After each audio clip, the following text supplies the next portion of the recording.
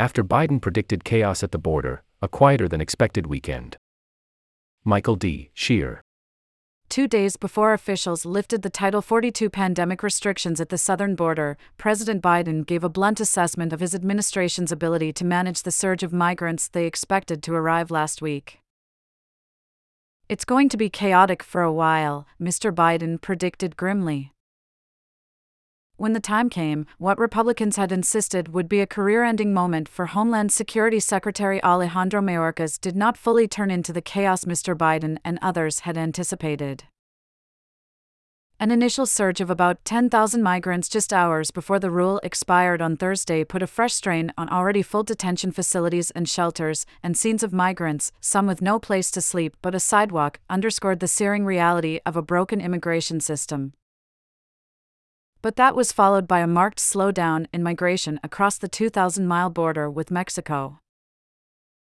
"America can manage this moment, and we know how to do it in a manner that is both orderly and just, reflecting our values, interests, and the rule of law," said Vanessa Cardenas, the executive director of America's Voice, a liberal pro-immigration group in Washington. Still, she said the Biden administration should not buy into Republicans' vision that this is a perpetual crisis that requires perpetual enforcement-only policies. The end of Title 42 after 3 years was a reminder, as if anyone on the border needed one, of the vulnerabilities in the nation's immigration system, which is already far beyond its capacity to deal with the number of migrants fleeing their homes and to determine who can stay and who should be deported. But the weekend also underscored the ability of federal authorities, local governments, and private nonprofits to temporarily triage the situation. The administration sent 1,500 troops to the border to help free up more Border Patrol agents. Cities declared emergencies and opened extra shelters for migrants needing a place to sleep. Churches and other nonprofit groups received grant money from the Federal Emergency Management Agency to bolster their relief efforts. Border officials built temporary holding facilities. The administration also imposed tough new restrictions on who qualifies for asylum, a policy that has drawn fierce attacks and legal challenges from human rights groups. And officials increased the opportunities for migrants to enter the country legally, using a mobile phone app to schedule interviews with an asylum officer. What followed was a quieter than expected weekend in Texas, Arizona, California, and nearby Mexican cities. At Gate 42 of the border wall with El Paso, the number of migrants arriving has dwindled since Friday. On Sunday morning, the local news media reported only about 20 people were waiting to turn themselves in. However, state and federal authorities, including the military and migration officials, have intensified operations in Samalayuca, about 30 miles south of Ciudad Juarez, to reduce risks to the migrant population, they wrote in a statement. The sprawling migrant encampment caught between walls at the San Diego-Tijuana border has also emptied out in recent days as Customs and Border Protection officers begin to process the people waiting there. Trash bags and abandoned belongings were left behind. On Friday, Tijuana's mayor, Montserrat Caballero, told reporters that no serious incidents had been reported by the authorities.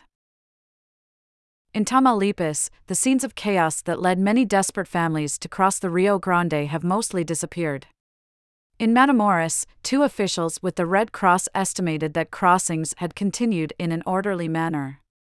About 200 people showed up at entry points requesting asylum, only 1/4 of whom had not previously scheduled an appointment through the CBP One app, the officials said in an interview. Miguel Gonzalez Ponce, a local pastor who helps house migrants in Ciudad Juarez, confirmed in an interview that shelters across the city had only around 1,400 people. Contrary to what was expected, migrants are not arriving en masse, he said. Administration officials said their new border policies and the added resources contributed to the lack of chaos. "We have been planning for this transition for months and months," Mr. Mayorkas said on CNN's State of the Union on Sunday. He added, "It is too early. But the numbers that we have experienced over the past 2 days are markedly down over what they were prior to the end of Title 42. Mr. Biden's prediction of disorder may have helped the administration manage expectations in the run-up to the lifting of Title 42, especially with television cameras broadcasting live from along the border all weekend. Several thousand migrants crossing on Saturday and Sunday, which would have been considered a large number during normal times, seemed underwhelming compared with the possibility of extended chaos. But few people in Mr. Biden's administration are celebrating what appears to be a moment of calm amid a continuing storm. It is still early, Blas Núñez Neto, the Assistant Secretary for Border and Immigration Policy at the Homeland Security Department, told reporters on Monday. The conditions in countries that have led to a record number of people fleeing have not changed, Mr. Núñez Neto said.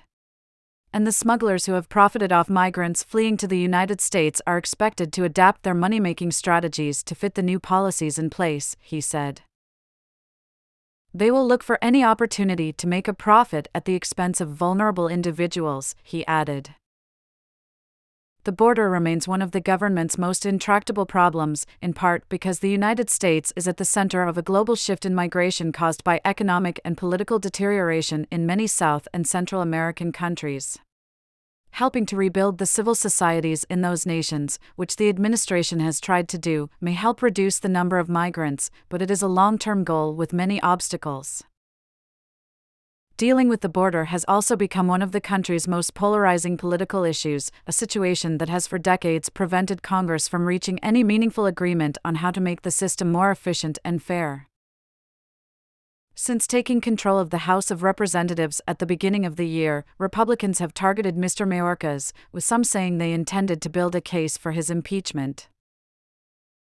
The situation along the border since Thursday's lifting of Title 42 did not provide much obvious momentum for that case. But that did not appear to stop the campaign of criticism aimed at the secretary. The Republican National Committee accused him of refusing to admit the extent of the problems at the border.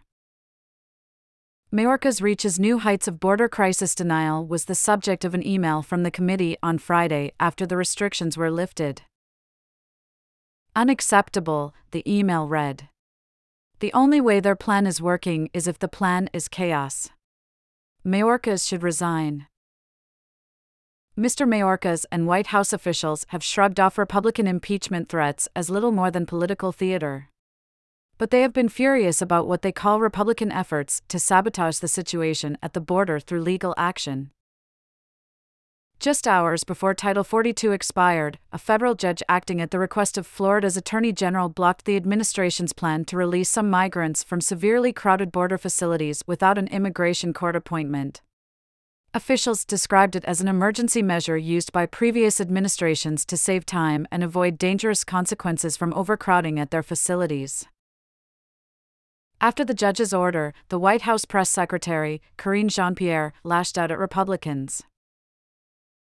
Even before Title 42 lifted, the Attorney General of Florida filed suit to sabotage our effort to humanely and effectively manage the border, she said. And so that's what we've been seeing from Republican officials over and over again for the past several months. But the political debate in Washington could still shift suddenly, depending on what happens along the border in the days ahead. We are in day 3, Mr. Mayorkas said on Sunday. Eileen Sullivan contributed reporting from Washington, and Emiliano Rodriguez Mega from Mexico City.